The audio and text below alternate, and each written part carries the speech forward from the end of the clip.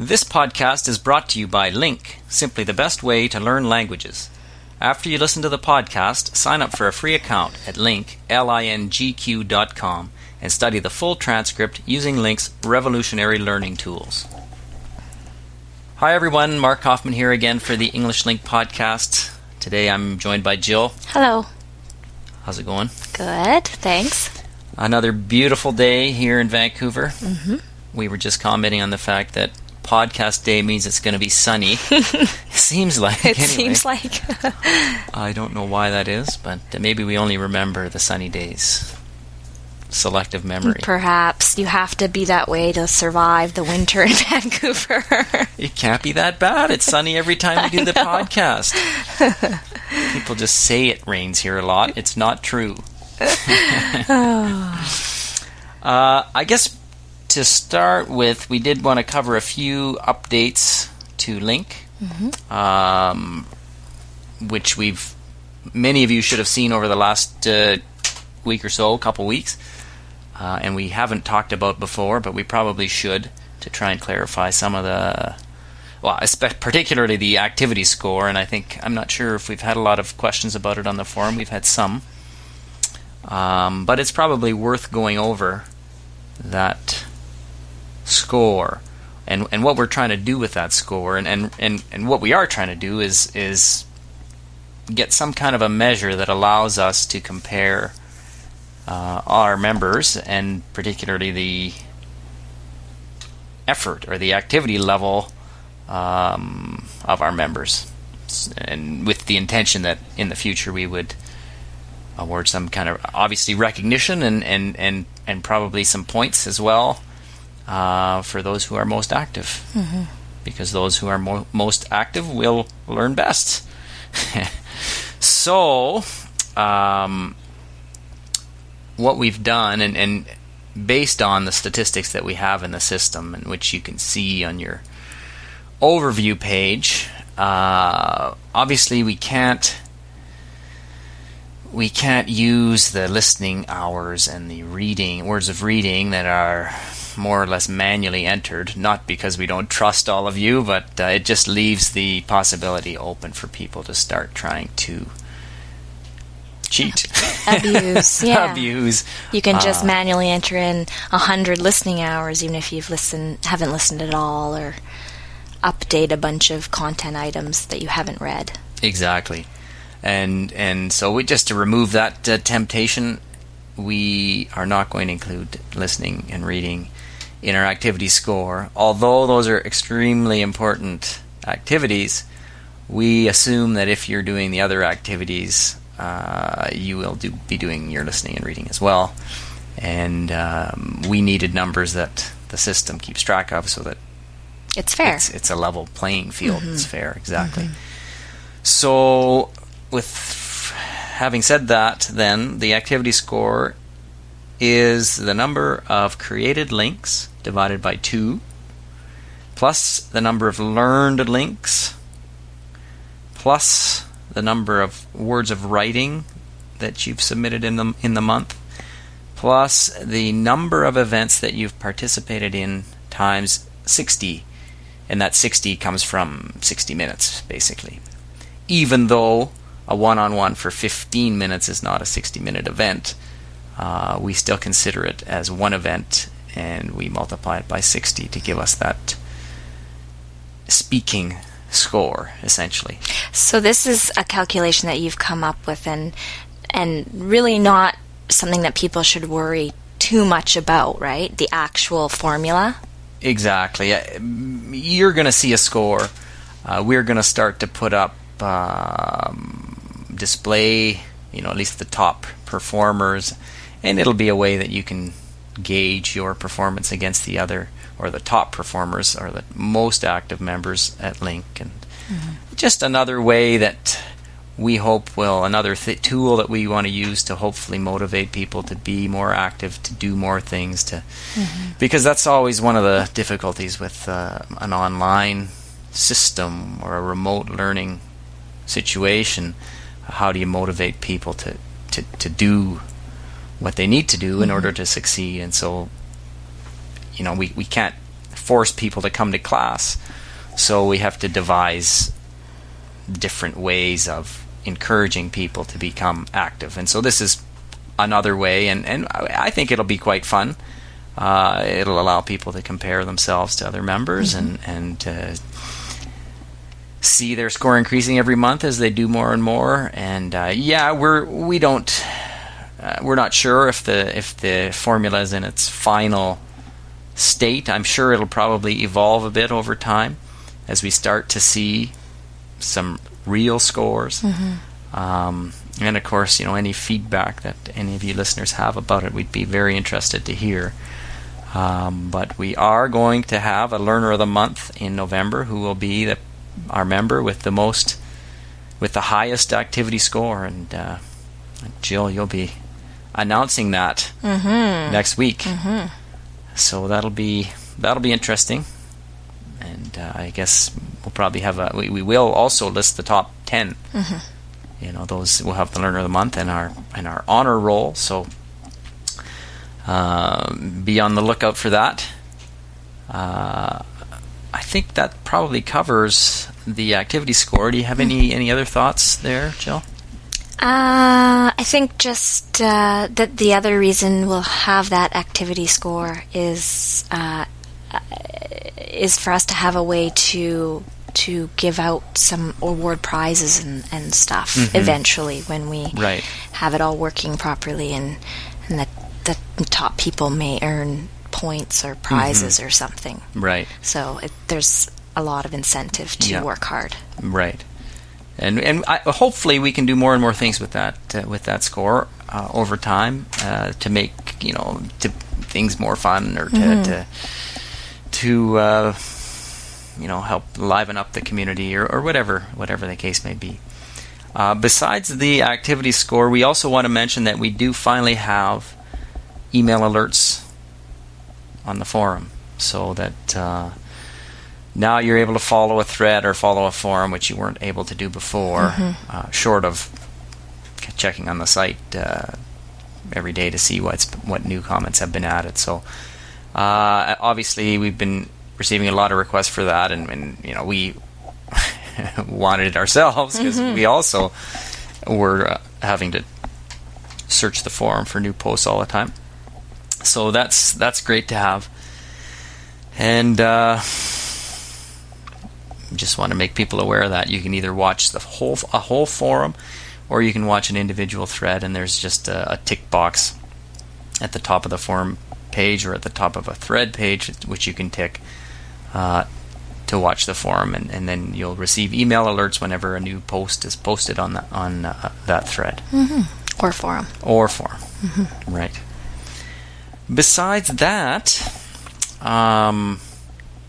what else are we going to talk about? I know we were commenting earlier that our transcriber was asking Jill. Well, you can tell the story.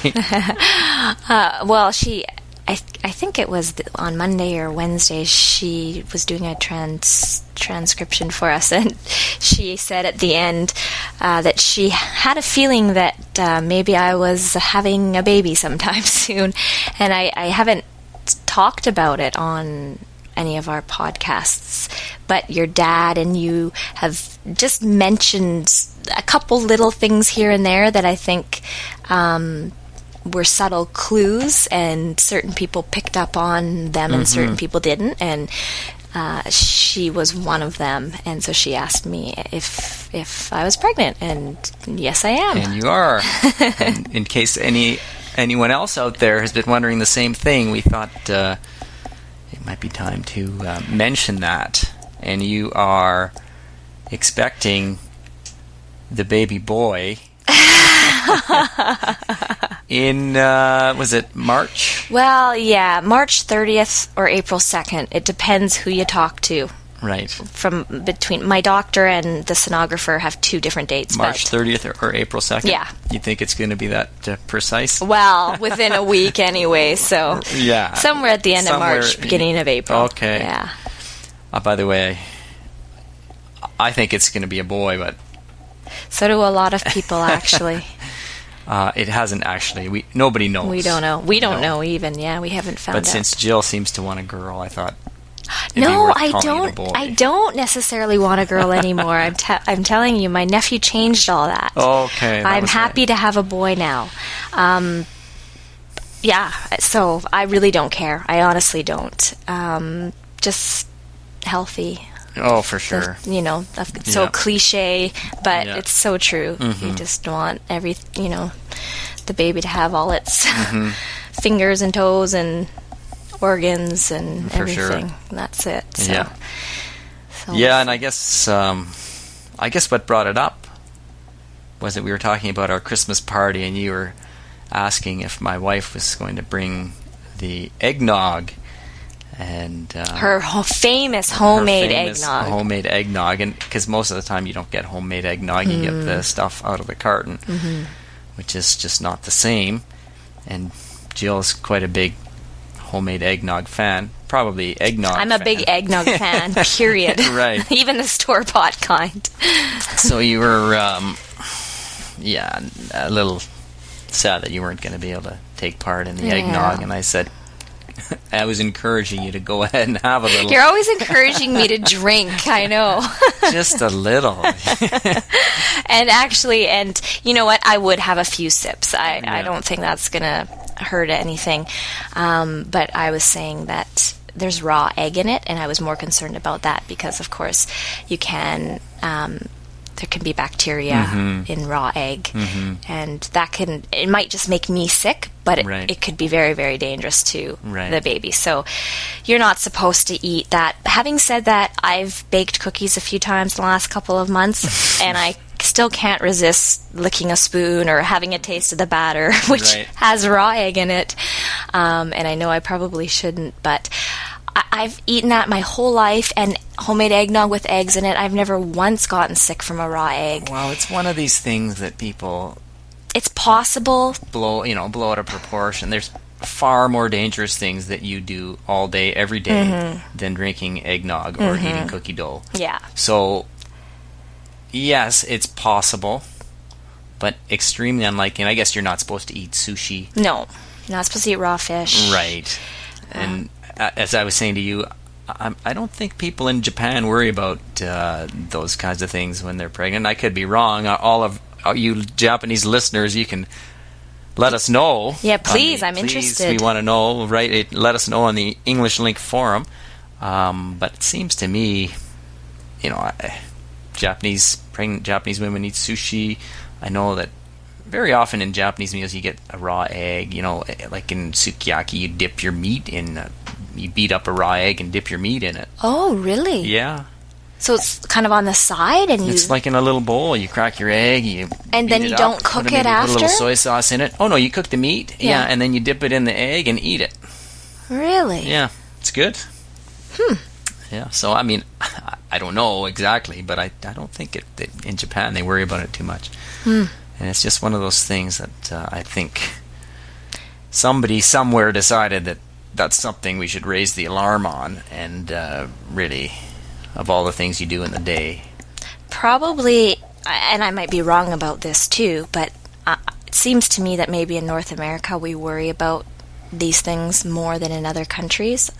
We seem to be told, don't eat deli meat because it can contain listeria, a bacteria that can cross the placenta.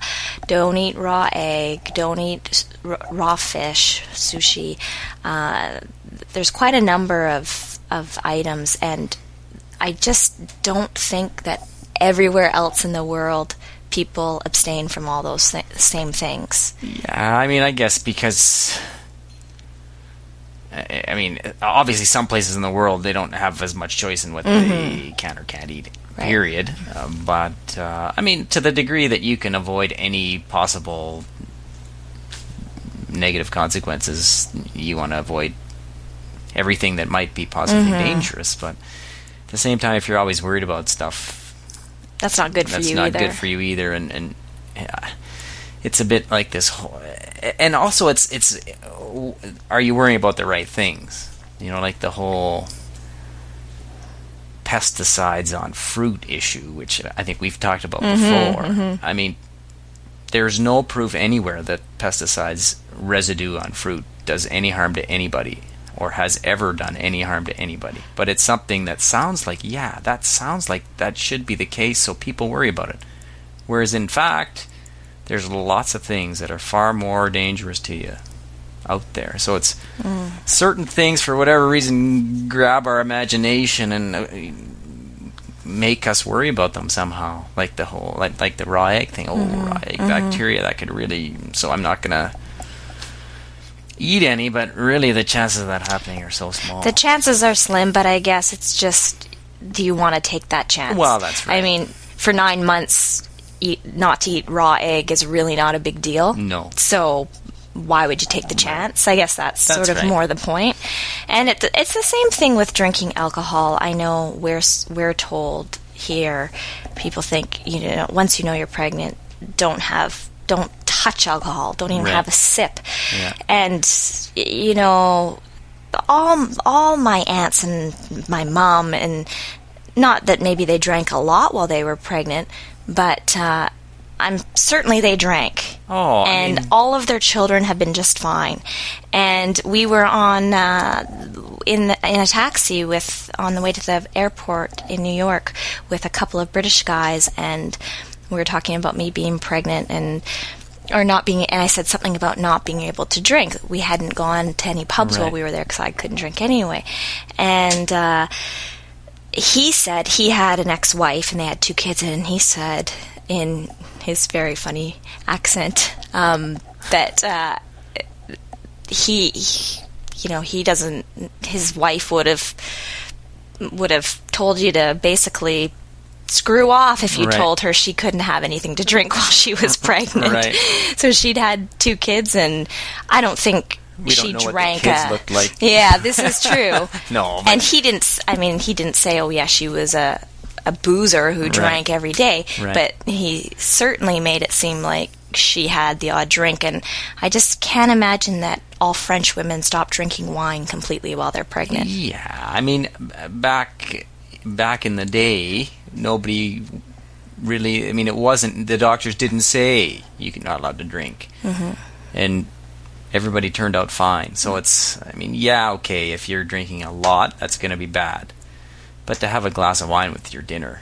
I think you even said your wife, Kindry, had the odd half glass while she was pregnant, and all 3 of your children are just fine. Yeah, I mean, it's obviously not, and that's the problem when doctors come out and they're just so cut and dried, like 100%, you're not allowed to have any alcohol, and know this and know that.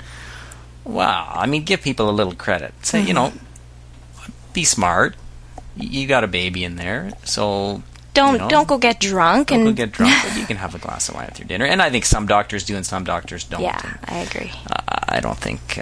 it's certainly not as cut and dried as they make it out to be, or as dangerous as they make it out to be. It's, everything in moderation, and you're fine. So I might just take a sip of Chris's eggnog tomorrow night. You see? After a sip all or 2. that. Well, good. And I guess we'll end it there, and we'll reconvene on Monday. All right, great. See you tomorrow. Okay. Yeah, at the party.